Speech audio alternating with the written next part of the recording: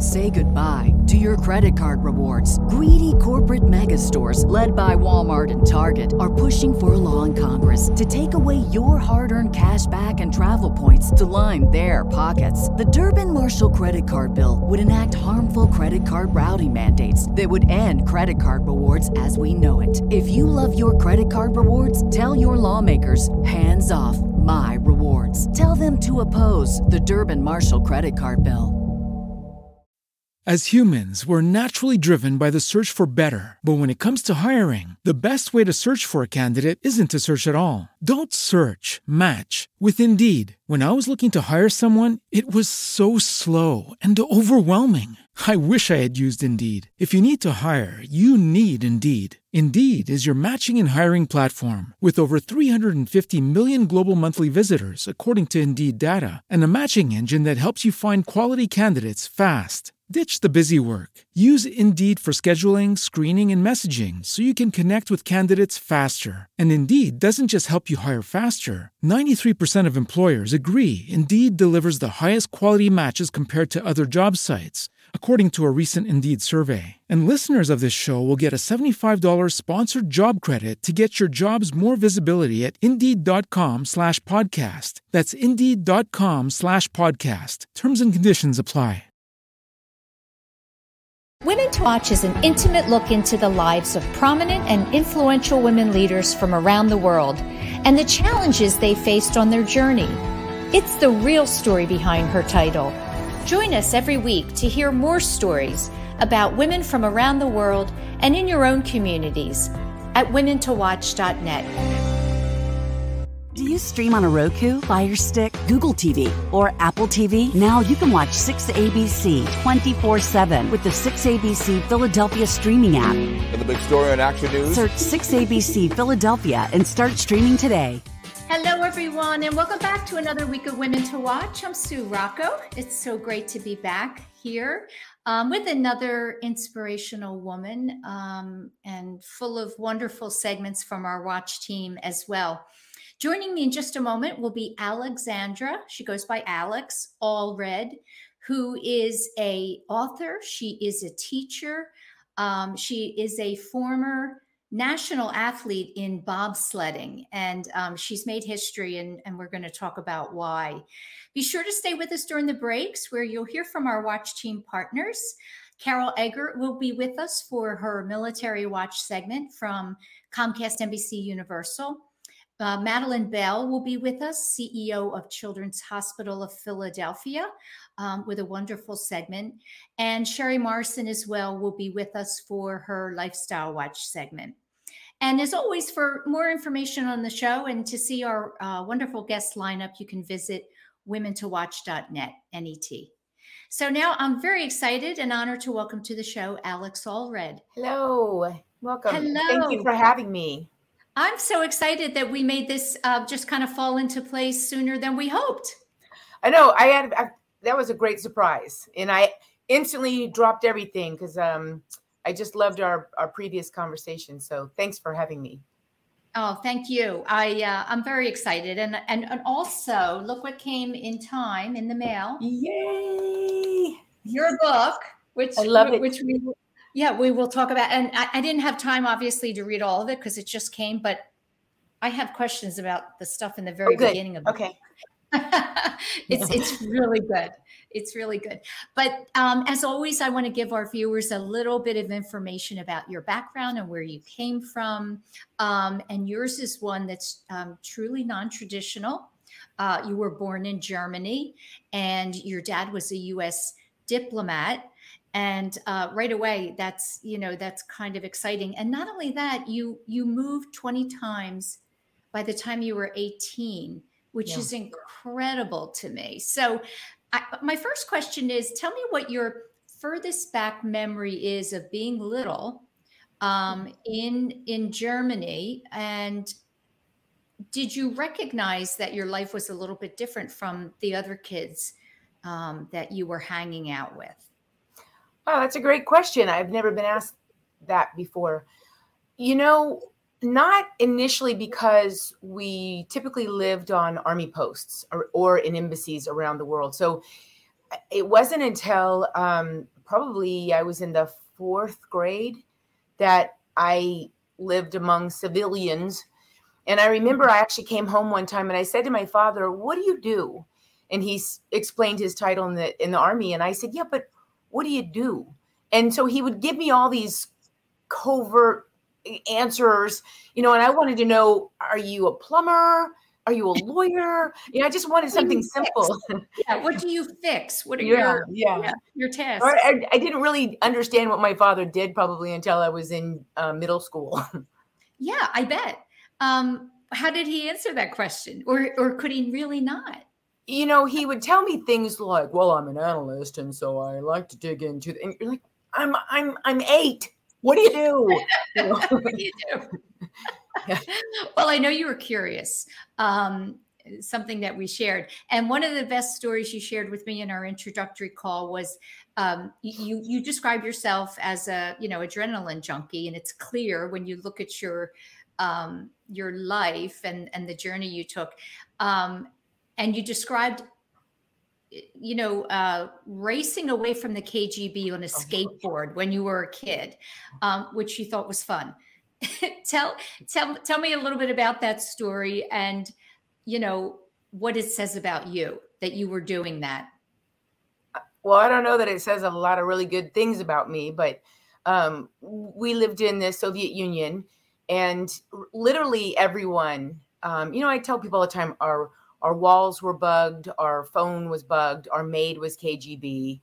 I mean, so even the children, everyone was followed, because in the Soviet Union, even a child could be a prospective courier of.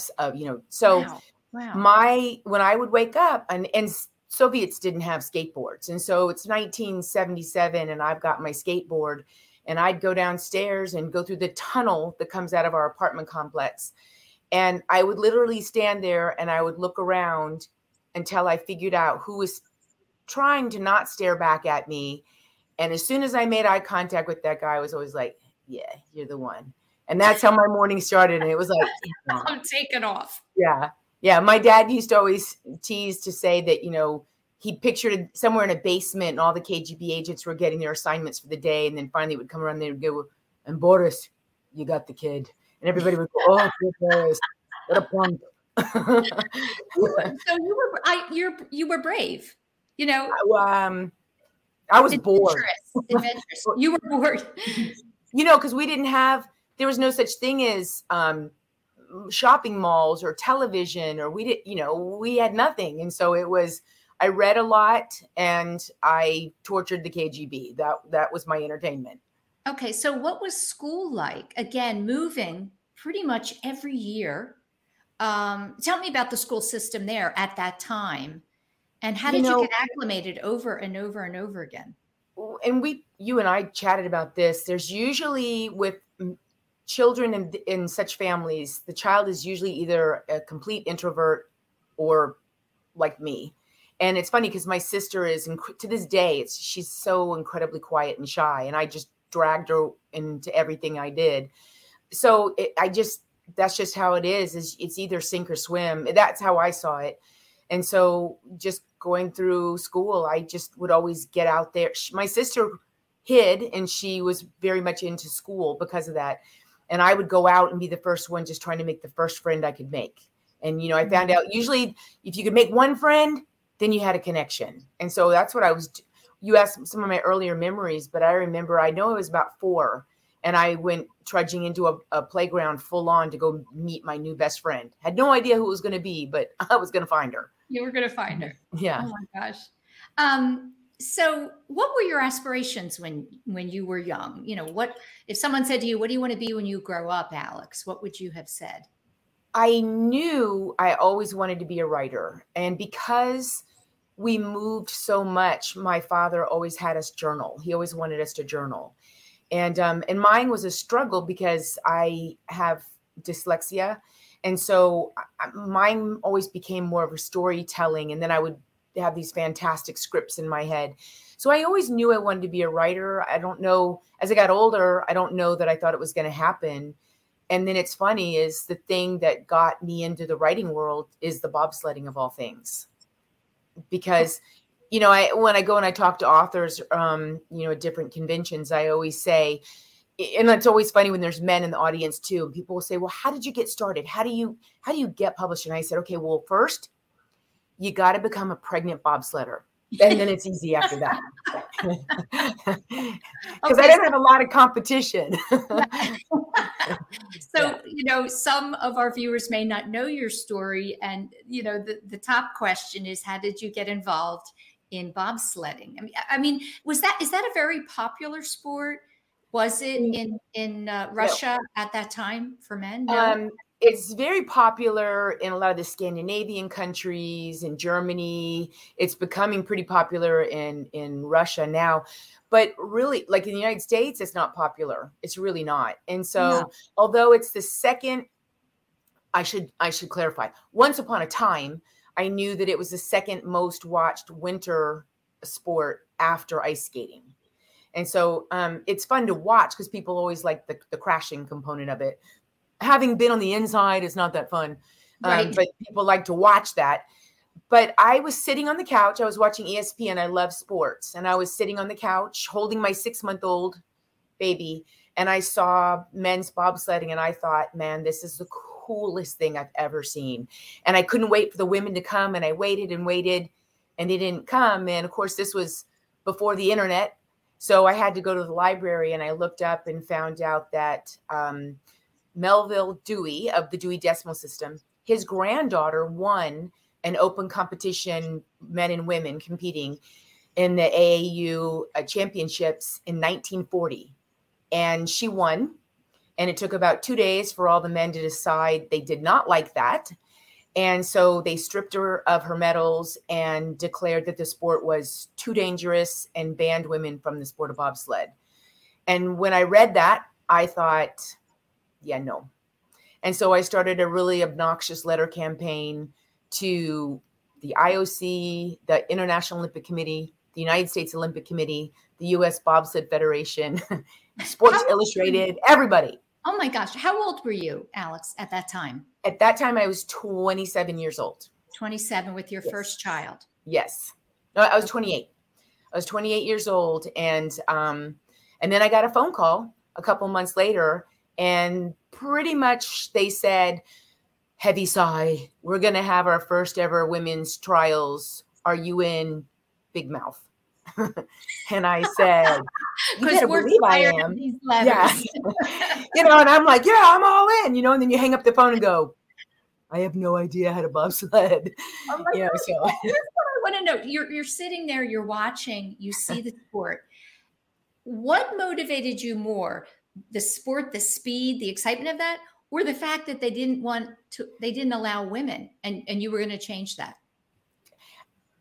I just couldn't stand that they were saying that women were not allowed. And at the time, I was also a competitive fighter in martial arts, which at that time there weren't a lot of women doing that. Mm-hmm. And so the idea, and I already knew the reaction that I would always get then, you can't do that, especially when I got pregnant. You can't do that anymore. You're a mother.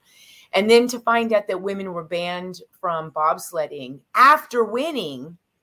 And since then, by the way, Catherine Dewey, no one else has no woman has ever won a championship with men and women together. So she stands in the history books. That's why I say, technically I'm the first U.S. female champion, but I'm really the second, Well, and how ironic, she proved that women could, and then they just kind of made up, no, you can't. Yep. And that was intolerable to me. And so my mother, my dainty, feminine, clumsy mother, who also, side note, was responsible for getting a picture of the underbelly of a Soviet tank, was intolerable for her. And so even though she couldn't do the things that I did physically, she would always go, you should do that. Wow. Yeah. And maybe she saw something of herself in you. Your mom was gutsy. Talk about your mom and your relationship with her. My mom was gutsy. She was an incredible woman, and I'm so proud. She passed away several years ago from Alzheimer's. Both my mother and my father were victims of most of the people in the American embassy in the Soviet Union in the 60s and 70s as it was bombarded with radiation from the Soviets. Mm. And so many have either succumbed to some form of Alzheimer's, dementia, or cancer. And so both of my parents, that's how they went. But my mom she was just the tiniest, most feminine woman. But she, in the 1960s, she would, when the laws were passed in Baltimore, Maryland, making it harder for Black voters to find the polls, she would drive around and take them to go voting. So she's always been my superhero in that kind of way. Mm. One time she did some martial arts with me, and I was going easy with her. I thought I was going easy, and I was just blocking. That's all I was doing. And she's so proper. And she grabbed my gi and she pulled me in, and she said, "If you don't stop hurting me, I was terrified." She's this tiny person, and I was absolutely terrified of her. And I was, oh my God. Can I get a new partner? Oh my God. Oh my gosh. Well, she had it in her. A lot of times women, appear a certain way. If you dig deeper, there's something else in there. Women are fierce. And that's what I got from this book. When I started researching this book, and I have over 500 women in this book, the one thing, the recurring theme in this book, it didn't matter the sport, the politics, the whatever, women are just unstoppable. Women are so amazing. And it's something that I don't think that men really can actually understand, because they haven't been told they can't do something or it's illegal for them because they're male. Mm-hmm. But it's in all of us. I don't care. Even right now, there's girls that are told you can't do blah, blah, because, And so it's just in our nature to fight. And that's what I love women so much, because I'm so proud to be a woman because of our history. Yeah. Alex, I want to go back for a minute, because you shared with me, very candidly that at 18, you suffered a sexual assault. I did. And when I think about that, and my first thought is, how did that change you and your outlook? Did you become more kind of, closed off? Or did it put more fight in you? Both. Both. It was really difficult. First, I went into denial, and it was really hard. And most recently, I read a study that came out of Germany that it takes women about 25 years to report an assault. And I understood it immediately, and it also made me so sad. And I'm so happy now that we live in an era that women are now coming forward. We've got the hashtags Believe Women. And but even then, look, in recent history, we've seen what happens when a woman speaks out.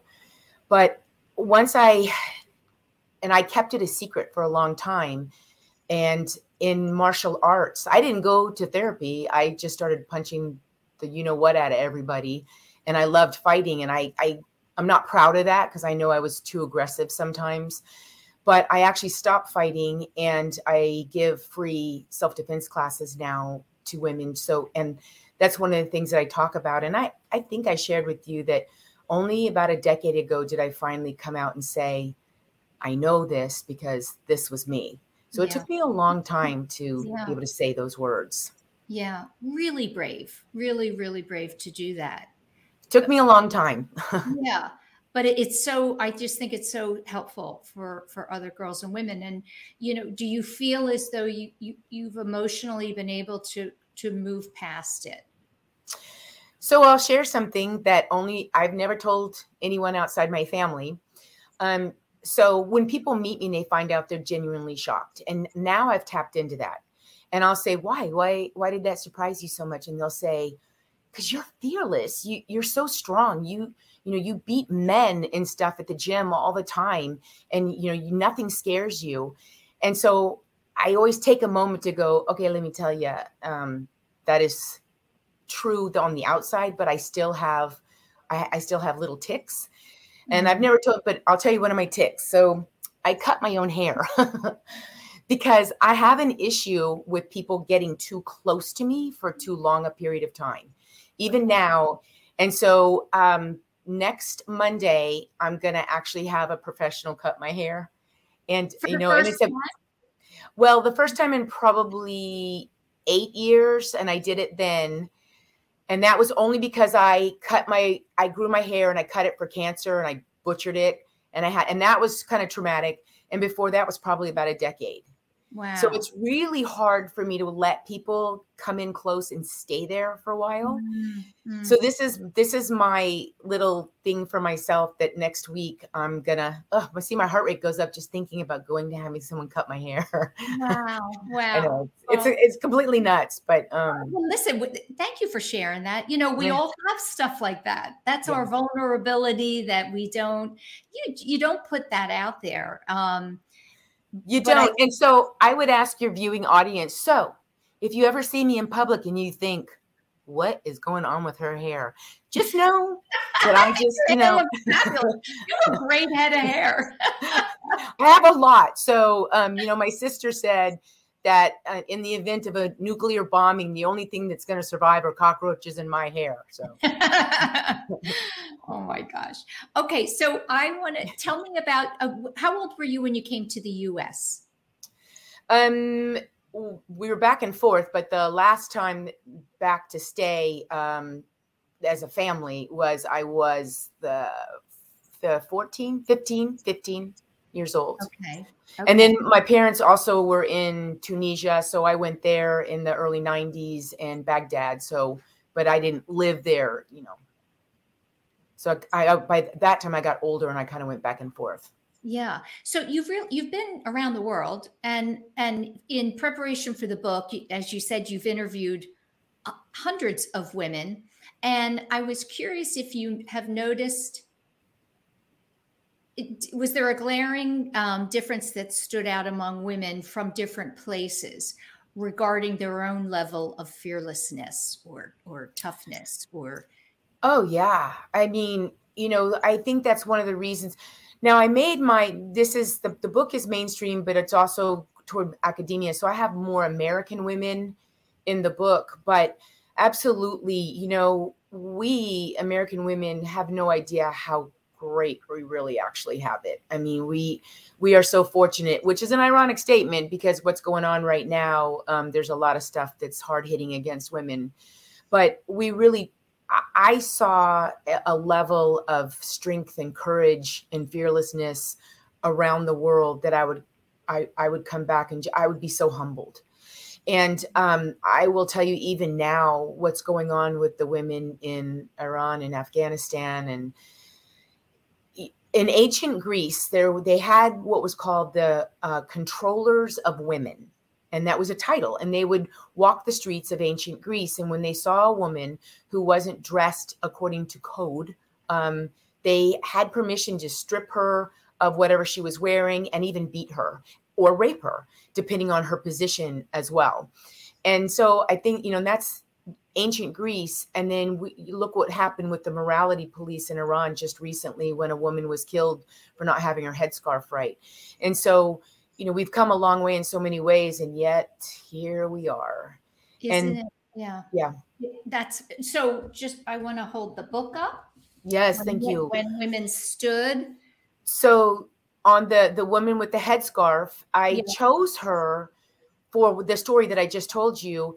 And since that book has come out, because of the Taliban, she's gone into hiding. The Afghan soccer team, I mean, all the women's sports, they were told, get off of social media now because death threats were given to them and their families. So I don't know where she is right now. It's so horrific that sometimes American women, we think, is that really true? Is that really happening? Yeah. And it is. And you did so much research on the history of women for this book. When you look at it, you think it's a book about women in sports, but you really shared how long did it take you to compile all the information? Well, and I have an obsessive tendency when it comes to research. So, I tell people a little over 3 years with about anywhere from 8 to 12 hours a day of reading. My final product was over 800 pages. And then I had to just savagely pare it down. And when I did actually have to start editing some women out, I'm not a really emotional person, but I actually cried a few times because I didn't want to let go of some of these women who we've never heard of. We were never taught the history of some of these women. I didn't want to let them go because they're just, sometimes I would be reading something and my eyes would water up just because I wanted to transport through time and just hug her for just being so brave to do what she was doing. You know, it's hard to imagine once upon a time, men were so opposed to women riding a bicycle that physicians took to writing warnings in the newspapers that if you rode a bike, you could get bicycle face. Because yes, the exertion of riding a bike would give you bicycle face. Oh. So all the time now, like when I'm working out, I'll look over at my partner and I'll go, do I have bicycle face right now? Whatever that is. Right. Well, when I started, as I said, I haven't read the whole book yet, but the first thing that struck me, when was this in France, that it wasn't until, was it? Wasn't until, very recently. Women weren't allowed to wear slacks. Yeah. And of course women were, because it was, you know, I'm going blank now, but it was 2000. It's in my book. I've gone blank, but it's like something like 2010. It was still on the books that women were not allowed to wear slacks in Paris. Yeah, and of course, 2012. That makes sense, right, in France. Yep. And it was not until 1994 that women were allowed to wear pants on the floor of the U.S. Senate. And my college students always are, well, what? They can't believe that that's so. Yeah. Yeah.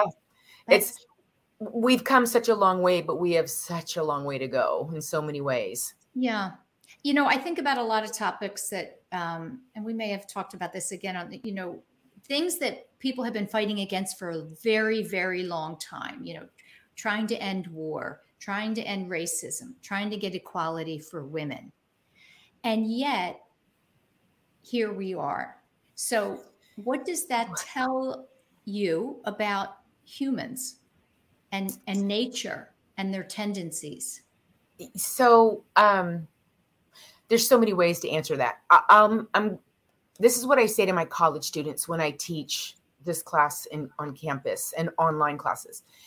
You know, I'll say Title IX, for example, and we break down all the myths. You know, no, Title IX does not mean we're taking something from the men to give to the women. That's not what it is. So we break down all the myths. And then in Title IX, there are guidelines that if these guidelines are followed, women should not be experiencing or have better protection against violence on campus, right? And then at the end of the semester, I leave some open questions to my students. And one of them is, so we've gone through this whole course together. What can we do to stop the hypersexualization and violence and discrimination against women? What can we do? And every semester, I am so disheartened to have students, my males and female student athletes, often say, nothing. I mean, this is just how it is. And it's too bad for women because women are pretty cool. I learned in this course. And so of course, you know, I'm always writing back going, no, you know, and giving them everything we talked about. But it just goes to show that even our young folks who are amazing people, it's so hardwired in our nature that this is just the lot. This is the lot that women are to take, that, you know, we are to be sexualized and we are to do these things and we are to be burdened. And we've all kind of accepted it. So in answer to your question, one of the things we need to do is just continuously have more and more men and women stand up and just say, well, that's ridiculous. No, it should be this way. And just argue it instead of just saying that this is the way it is. Because it should not be that 3 women every day in this country are killed by an intimate partner. That is not acceptable. That's a horrible statistic. Right. And I think you're so right about having more men enter this conversation. Oh, yes. You can't Absolutely. just be women. Yeah. Listen, we have to go into our first break and we'll come back and continue this conversation. Stay with us and I'll be back with Alex Allred. We'll be right back. We are CHOP, and we can't wait to show you around. We're the nation's first children's hospital. Now, a care network with more than 50 locations that continues to expand. 3 state-of-the-art research buildings with 1.5 million square feet of space. We have grown from 12 beds 165 years ago to nearly 600 beds and one of the best children's hospitals in the world. We have a level 1 trauma center, 11 floors of patient units, more than 20 operating rooms, first of its kind delivery unit for babies with birth defects, a separate cardiac operative and catheterization suite, and places to learn, like our internationally recognized simulation center. We have trained generations of leaders in the field of pediatrics. We are world leaders in medicine, surgery, and science. One of the top recipients in NIH funding for pediatric research. In this building, pioneers in CAR T therapy, mitochondrial disease, brain tumors, hyperinsulinism, and other rare diseases. Here, groundbreaking work in fetal surgery, genetics and genomics, and neurology. In our newest building, leaders in social determinants of health, clinical informatics and epidemiology, autism, trauma and injury prevention. Our patients come from every state and 115 countries.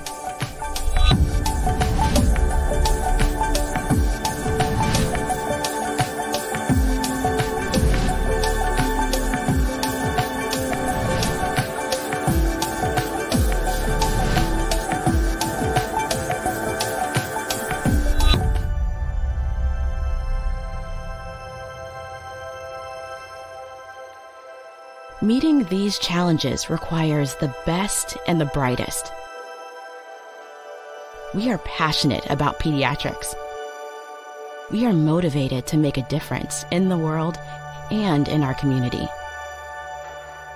We are a team. We are CHOP.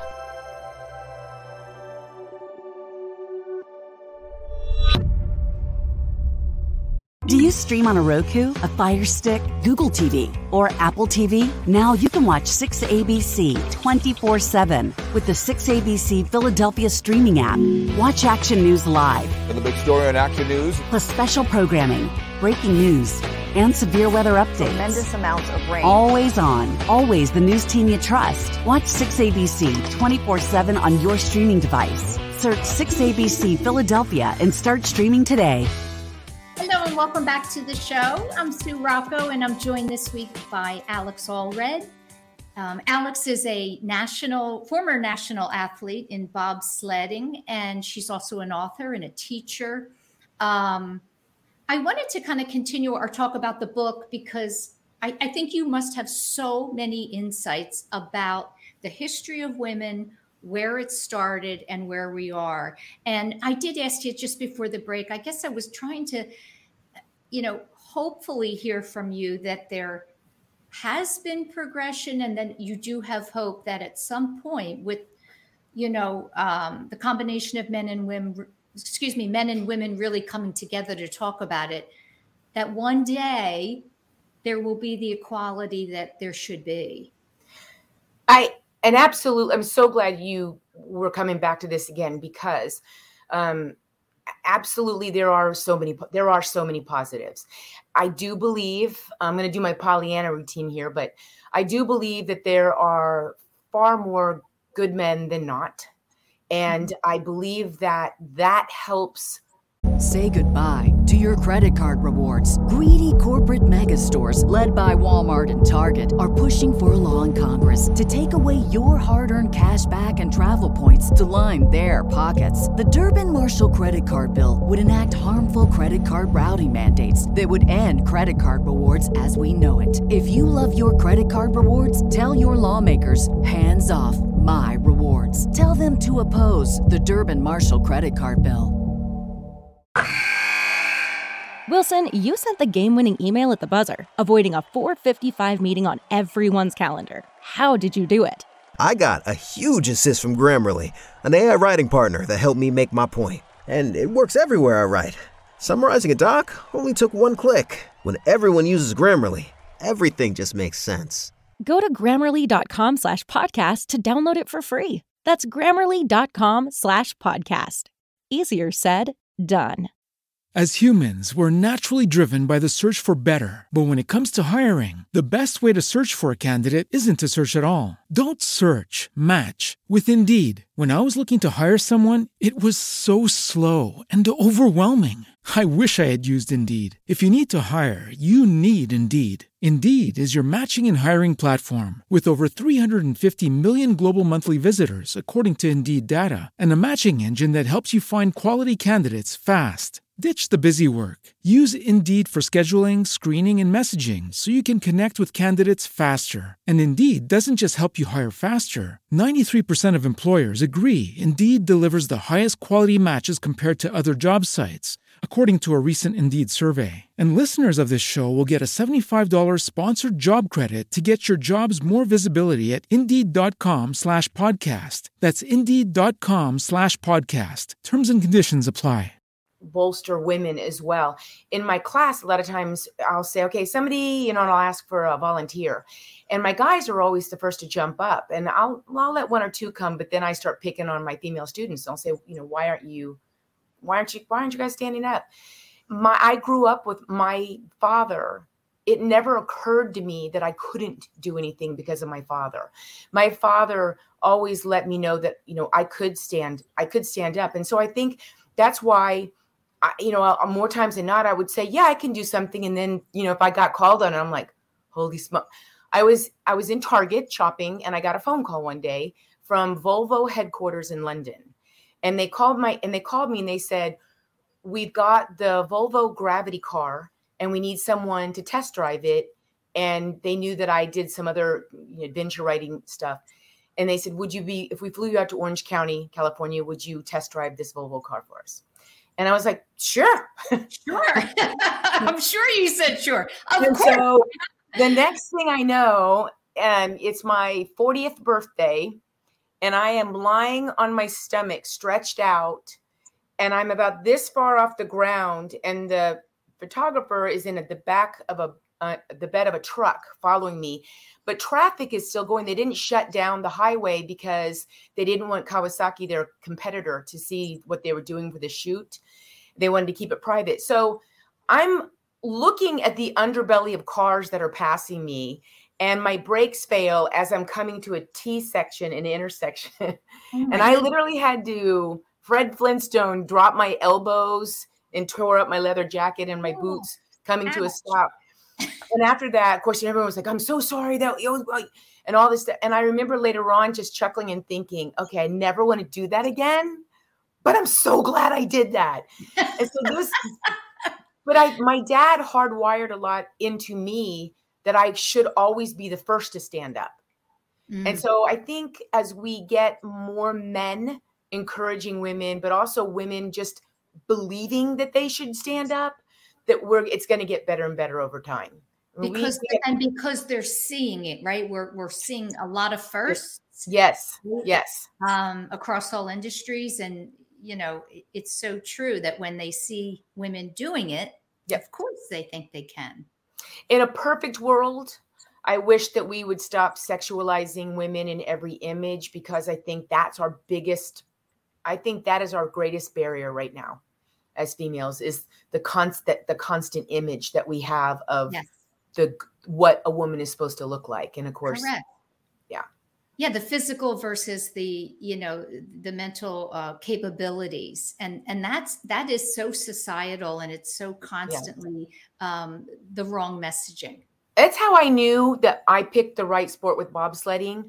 So when I lived at the Olympic Training Center, you go into the cafeteria and they would have little, they would have little cards that showed what sports you were in, what you were allowed to eat, and as near as I could tell, like the ice skaters, they were starving to death. The Nordic ski jumpers. And then I would move my tray down and I would see beef stroganoff bobsledders. Oh yeah. And I was like, I'm in the right sport. Yeah, this is me. And so it was just, and my teammate, when we went to Winterberg, Germany, and it was East Germany, and they were just kind of getting to know Americans. And my teammate, Liz Persmedstat, who is also another mom, and we're in this hotel, and I'm looking at her, and I'm kind of looking around at some of the smaller women who are bobsledders.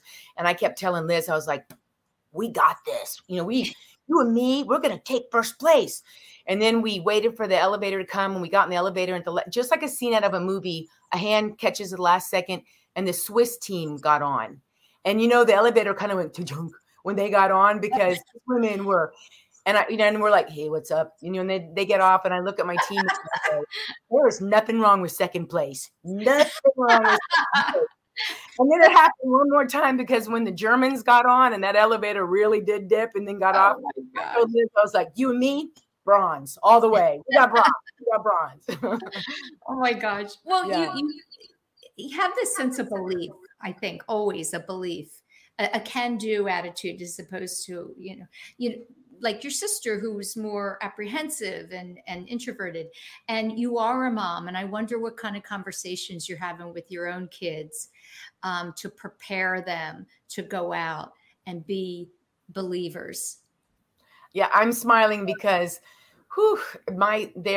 they are so opinionated, and they are so strong. And I could not be more proud of all three of I have 2 daughters and a son. Mm-hmm. And I could not be more proud of all 3 of them, because they have great empathy, but they also great awareness, and they're so strong just for themselves, for other people. And, you know, that's when we start making it our business to stand for ourselves and stand for others without a hesitation on either side. That's when we're going to be where we need to be in the world. Yeah. Alex, I read that you're doing a lot of writing and researching in the arena of people with special needs. Yes. Tell me about what prompted that. Yeah. In no time in my life did I think this was the direction I was going to go. And I was teaching on a different college campus, and I walked off, and I saw this group of young adults just sort of walking in a mob. And I just got curious, and I walked over to their instructor, and I said, so is this a program here? What's happening? And she said, oh, it's a new Elevate program here on campus, and we're integrating. And I just burst out laughing, and I said, I got to tell you, you're not integrated. You're just a big mob of flesh just moving around. And and at that time I was teaching a kickbox and a Pilates class as well. And so I went to my dean, and I said, can these guys come into my class? And so he said yes. So I started bringing them in, and oh my word, I fell in love with them. My students fell in love with them. And I started learning more, and I found out that at age 21, these same kids who have had public school, the system since they're 4 years old, you know, a schedule, built-in friends, a bus, everything, 21, poof, you're out. And a lot of these families, if they don't have the resources, these young adults literally sit on their couch and just do nothing. So in 2014, I started a program. And if you live anywhere if you can get in a car and get to my gym, I give a class for free, and I bring these guys in, and I've been teaching them. It's so important. And so I became an advocate after a while, when I started to see all the things that they go through. In the state of Texas, we're ranked 49th for special education. That's unacceptable. Wow. And so I'm just always trying to do things for them and bring about awareness. And I'm actually selling salsa that my guys make right now. Very cool. Oh, yeah. Make sure you share that with me. Yeah, sure. I would love to send you some. Yeah, there's nothing that they can't do. And so talk about a can do. Whew, these guys, there's nothing they can't do. And they get in my class, and a lot of the ones that are new to me, they've been told that they can't their whole life because they have Down syndrome or autism or cerebral palsy. And they get into my class, and they'll say, well, I can't. And I'll say, I don't care. You're doing it anyway. Yeah. You're in my class. Your way, right? A different way, your way that might be better. Yeah. Yeah. I wish we had more time, Alex. We're actually out of time. We're at the end of the show. And it's always such a joy to talk to you. And again, when Women Stood, I want people, men and women, to go out and get the book. It's great. I can't wait to finish it up. And, maybe we'll have to men, I say, if you've got a wife, a daughter, a girlfriend, get it for her. Yeah, absolutely. Well, I'll be staying in touch with you. And Yes, I thank you so much for taking time out of your day to share Thank your you. story. I'm a fan. Great. Stay tuned for our Lifestyle Watch with Sherry Morrison. We'll be right back. Action News, celebrating 50 years with AccuWeather. Over the last 5 decades, our winters have been getting warmer due to climate change. In Philadelphia, our average winter temperature is up 5 degrees. And we're breaking more record highs than lows. Thanks for always trusting us to keep you informed. 50 Years of AccuWeather is sponsored by Independence Blue Cross. Choose coverage you can count on with the region's strongest network. From Philadelphia to the Lehigh Valley and everywhere in between. For 150 years, Penn Community Bank has been a part of your neighborhood. Helping businesses start, supporting families as they grow, and staying connected to the people and places that make this region special. It's who we are and where we're from. Penn Community Bank. Here we are, and here we grow. Go to get your game on. Go for the beers. Go for the cheers. Go for the hit and the hits. Go for the stakes and the stakes. Go to get your parlay on. Go to get your party on. Go for the scene. Go for the screens. Go for the gallery. Go for the win. Go to Ocean. Visit theoceanac.com to plan your visit. There's a moment every hour, every day, every week. These moments shape our world. They add color, perspective, and sometimes pain. Moments are meant to be shared by friends, family, people you trust. At Action News, we cherish every moment, and it's our profound responsibility to bring you closer to your world. Never miss a moment. Trust the people at Action News. Do you stream on a Roku, a Fire Stick, Google TV, or Apple TV? Now you can watch 6ABC 24/7 with the 6ABC Philadelphia streaming app. Watch Action News live. And the big story on Action News. Plus special programming, breaking news, and severe weather updates. Tremendous amounts of rain. Always on. Always the news team you trust. Watch 6ABC 24/7 on your streaming device. Search 6ABC Philadelphia and start streaming today. Welcome to the lifestyle segment of Women to Watch. I'm Sherry Morrison. Today I have the pleasure of introducing Amanda Owen, author, executive director, and co-founder of the Justice Bell Foundation. Welcome to the show, Amanda. Thank you so much for having me. I'm really glad to be here. Oh, we're really happy to have you here. You brought to life a story that I just can't seem to get over. It's hilarious. I'm going to jump right in because we have a lot to talk about. You've written a couple of books. And you co-founded the nonprofit organization called the Justice Bell Foundation. In 2015, you were doing some internet searches because there were some rumors circulating about putting some suffragists on the back of a $10 bill. You set out to learn more about that, and you ended up reading a small mention of something called the Justice Bell, and that took you in a little bit of a different direction. Please tell us about that path. Yeah, boy, did it take me in a different direction. And in fact, it was, there was all of this news that Harriet Tubman was going to be on the front of a $20 bill. We're still waiting. And so there was discussion about some other bills. And it was really when I was kind of Googling that, I thought, let me just learn a little more about this. And it was a very small mention of something called the Justice Bell that was used to promote votes for women's suffrage for a Pennsylvania campaign in 1915. And I thought, oh, how odd. I've never heard about this. As it turned out, through my kind of deep dive research, this bell, 2,000-pound replica of the Liberty Bell, it was called the Women's Liberty Bell or the Justice Bell. It was so famous that news of its travel was splashed across every headline throughout our nation.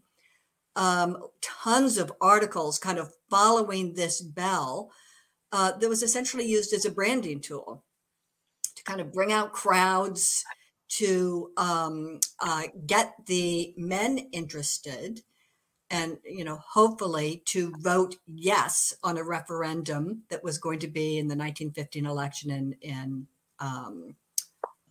Pennsylvania, to vote that women of the state of Pennsylvania could vote. And so I thought, this is, such an amazing story the more I heard about it. And I asked around historians, teachers, librarians, have you ever heard of the Justice Bell? And everybody said, no, what's the Justice Bell? And I thought, I can't believe, 100 years ago, this bell that was so famous, kind of an icon of the women's suffrage movement, and now nobody knows about it. And then I was flabbergasted to learn that it was sitting in the rotunda of a bell tower in the middle of Valley Forge Park at a little chapel called the Washington Memorial Chapel. And that was within driving distance of me. And I thought, well, let me go out and see it. I was a writer, as you mentioned. And in fact, I was working on another book at the time. And I drove out to see it. It was this kind of magnificent bell, not a whole lot of information about it. And I noticed a kind of a used bookstore on the reverse side of this, bell tower. And so I walked in there and I asked the woman who worked there, I said, do you have any information about the Justice Bell by any chance? And she said, what bell? And I said, the one about 10 yards from here on the other side of this wall. I said, that huge bronze 2,000-pound bell. She said, I have no idea what you're talking about.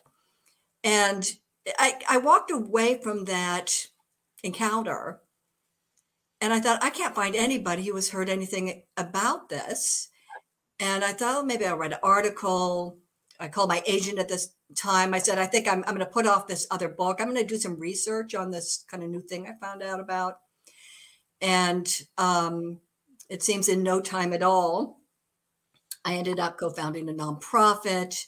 The Justice Bell Foundation now brings the story of the Justice Bell and the women's suffrage movement to schools and institutions. Ended up making a film about it. So it's really kind of taken over my life. It's kind of, to me, this is a woman's story, kind of put on a pedestal, dragged around the state on the back of a truck, and then lapses into obscurity and not celebrated or even really known anymore. So that's kind of become my mission. Yeah, I mean, before that even happened, before it got to the Valley Forge Park in that bell tower, Catherine Wentworth Ruschenberger, yes. Commissioned to have the bell made. And after it made the rounds in Philadelphia and all, it ended up back at her home and then in a field for 50 years. Yeah. I mean, what happened was after this, huge 5,000-mile journey that was like celebrated and reported on through all 67 counties of Pennsylvania, and then it actually went to Chicago for a parade. It went to Washington, D.C. I mean, it was really kind of, people wanted to see this bell. It was a really big deal. Finally, in the Pennsylvania referendum failed. The men of Pennsylvania decided to deny women voting rights. And in fact, at the very same time in New York and Massachusetts and New Jersey also had a referendum. It failed in all 4 states. And that was really when, kind of women's eyes turned to Washington, D.C., where there was a lot going on to try to get a federal amendment. So that kind of this exhausting slog of state by state by state, trying to get women the right to vote. People thought, let's just really put our energy toward a federal amendment, or, this isn't going to happen or it'll take forever. So finally in 1920, the 19th Amendment was passed and added to the Constitution. 3/4 of the states had to ratify. Tennessee was the last one to ratify, and by only one vote. And it was a 24-year-old state legislator, Harry Burns, whose mother told him to vote for women's suffrage. He actually wasn't going to do it, but he did. And so that's why we have the 19th Amendment. And so in 1920, the Justice Bell was brought to Independence Square. It was, thousands of people came to the celebration, people from all over the state. The mayor made a speech, the governor made a speech. Catherine Wentworth Ruschenberger, who was kind of the custodian of the bell, made a speech, the who's who of the women's suffrage movement. Very big deal, front page news. And then there were plans by the women for the Justice Bell to stay near the Liberty Bell. And by the way, in the celebration, the bell was rung for the first time, symbolizing women finally being given the voice, the vote. So they wanted it in Independence Square to remain there.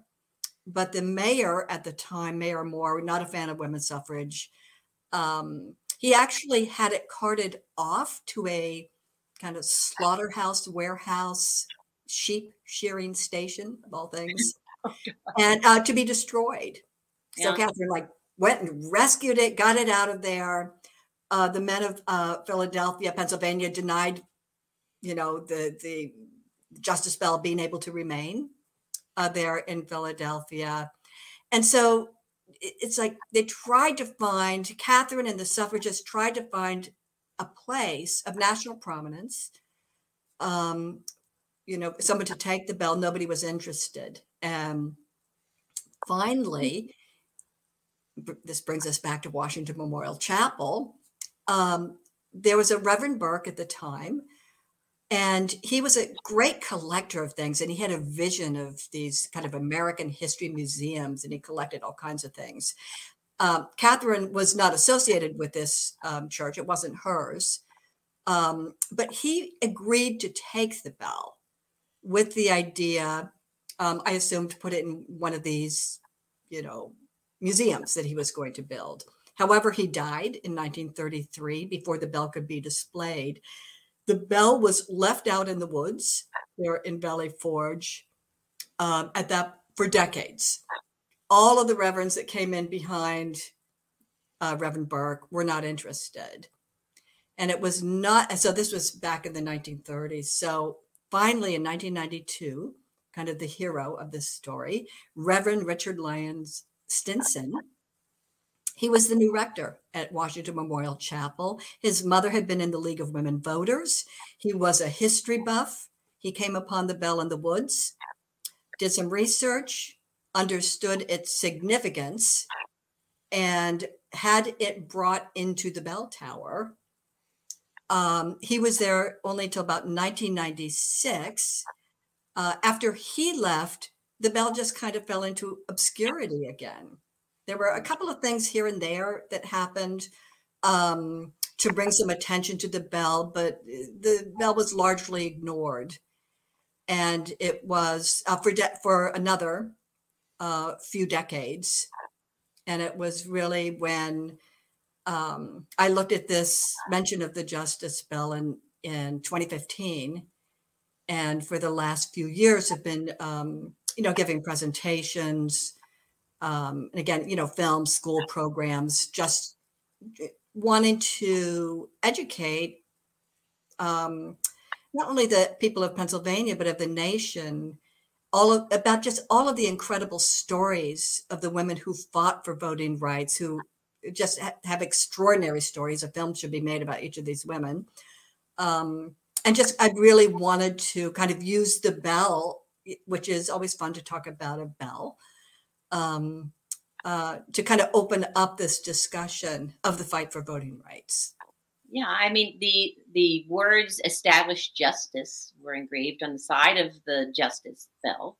And that was to announce the completion of democracy, because the Liberty Bell announced the creation of democracy. So it was like completing the goal of democracy.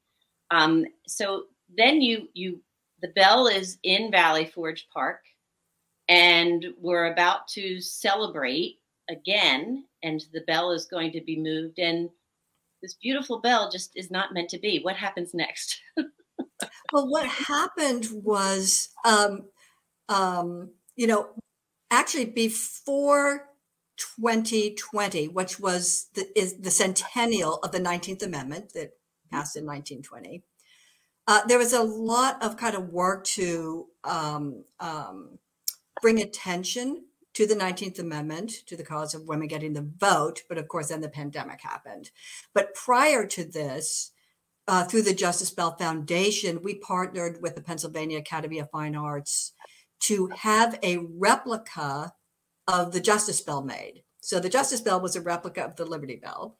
And so we thought, let's make a replica of the Justice Bell so that we can get that on tour to go throughout the state to museums and institutions, schools, historical societies, again, as a way to kind of bring attention. So we had that program with the replica Justice Bell start in 2019. In 2020, the Justice Bell at the Washington Memorial Chapel was put on a truck, was not secured properly. It was going to go down to Independence Square, even though we were in the middle of a pandemic. It would be a small audience, but it was still going. But it fell off the truck, kind of rounding the first curve. And so the platform, the carriage, the yoke, damaged, destroyed. And the bell damaged. They got the bell down to Independence Square for a small ceremony. And then it just disappeared and nobody could figure out where the bell was. I asked around. I mean, literally nobody just could not get information. It wasn't back at the chapel. It took quite a while and some digging, but finally learned that the Justice Bell, there's kind of nothing on the website anymore, nothing about it. Turns out it's in Ohio at the Verdon Bell Company. And so don't know when it's coming back to the Washington Memorial Chapel. I'm just so glad that we have our replica bell, which right now is in Fort Washington at the Upper Dublin Public Library and is due to go to the Delaware County Community College in Media on March 21st of this year, 2023, where it will be exhibited for a year. And we will be bringing lots of presentations, the film and stories about the women's suffrage movement to the students and to the public there. That's great. I mean, you've created so many wonderful programs.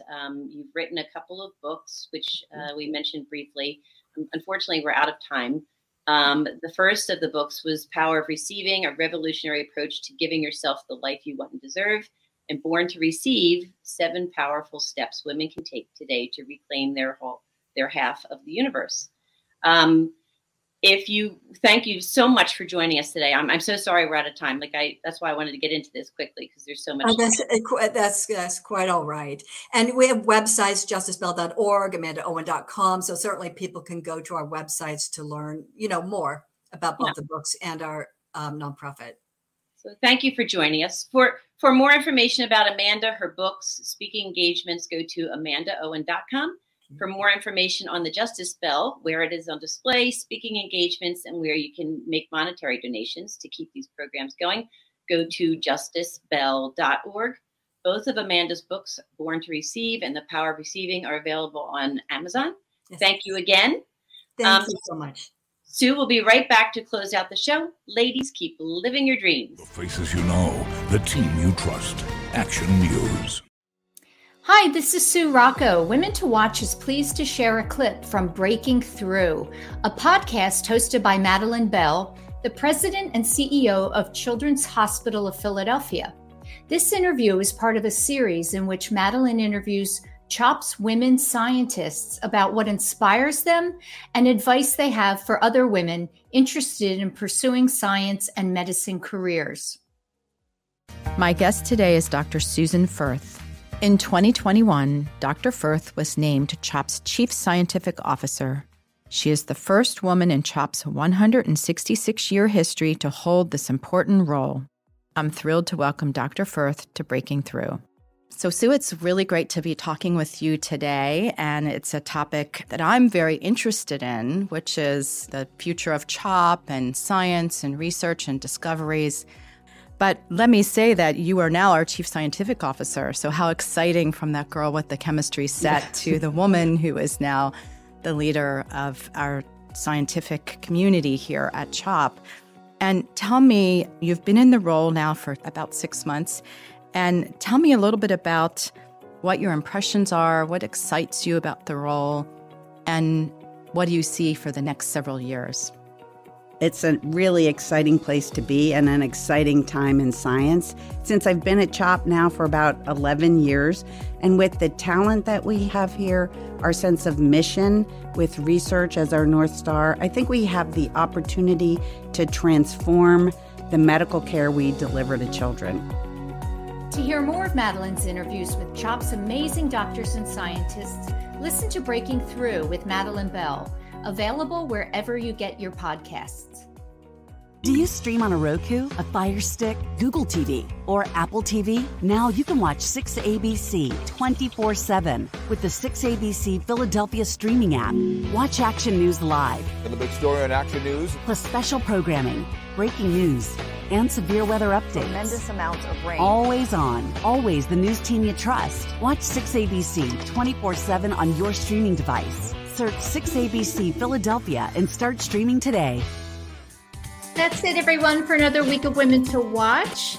Next week, I'm going to be joined by Alice Curran. Alice is an attorney and a life science regulatory expert, does a lot of work in DC. Thank you, as always, to Kateri for producing the show and to all of our corporate partners and Watch team members. Have a great week, everyone. Now, the Women to Watch, Military Watch. Fewer than half of eligible veterans use the VA health benefits they are entitled to. But those who do use the VA, more than 80% of veterans are satisfied with the VA care. Hi, I'm Carol Eggert, Senior Vice President of Military Affairs at Comcast NBC Universal. Now, you may be asking, why should this matter to me? I share this with you because most of our listeners have some connection to the veterans in their community and may have the opportunity to share information about this new VA benefit. The VA has just launched the PACT Act, which is the Promise to Address Comprehensive Toxics, which is the most significant expansion of veteran benefits and care in more than 3 decades. Empowering the VA to help millions of toxic-exposed veterans and their survivors. The PACT Act expands VA health care and benefits for veterans exposed to burn pits, Agent Orange, and many other toxic substances. The PACT Act adds to the list of health conditions that the VA presumes are caused by exposure to these substances. This law helps the VA provide generations of veterans and their survivors with the care and benefits they've earned and deserve. The PACT Act is the least we can do for the countless men and women who suffered toxic exposure while serving their country, said President Biden during the PACT Act bill signing ceremony. It means access to life insurance, home loan insurance, tuition benefits, and help with health care. So, what can you do? Simply refer those veterans you know to va.gov and tell them to search the PACT Act to learn more.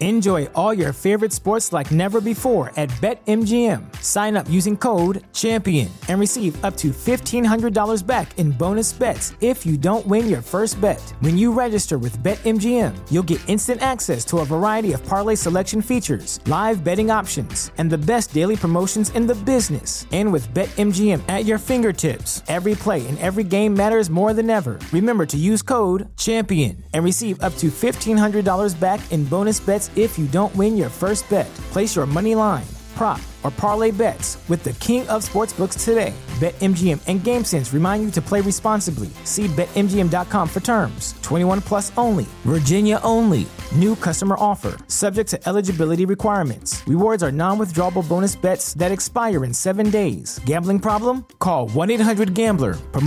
Promotional offer not available in Washington, D.C. say goodbye to your credit card rewards. Greedy corporate mega stores, led by Walmart and Target, are pushing for a law in Congress to take away your hard-earned cash back and travel points to line their pockets. The Durbin-Marshall credit card bill would enact harmful credit card routing mandates that would end credit card rewards as we know it. If you love your credit card rewards, tell your lawmakers, hands off my rewards. Tell them to oppose the Durbin-Marshall credit card bill.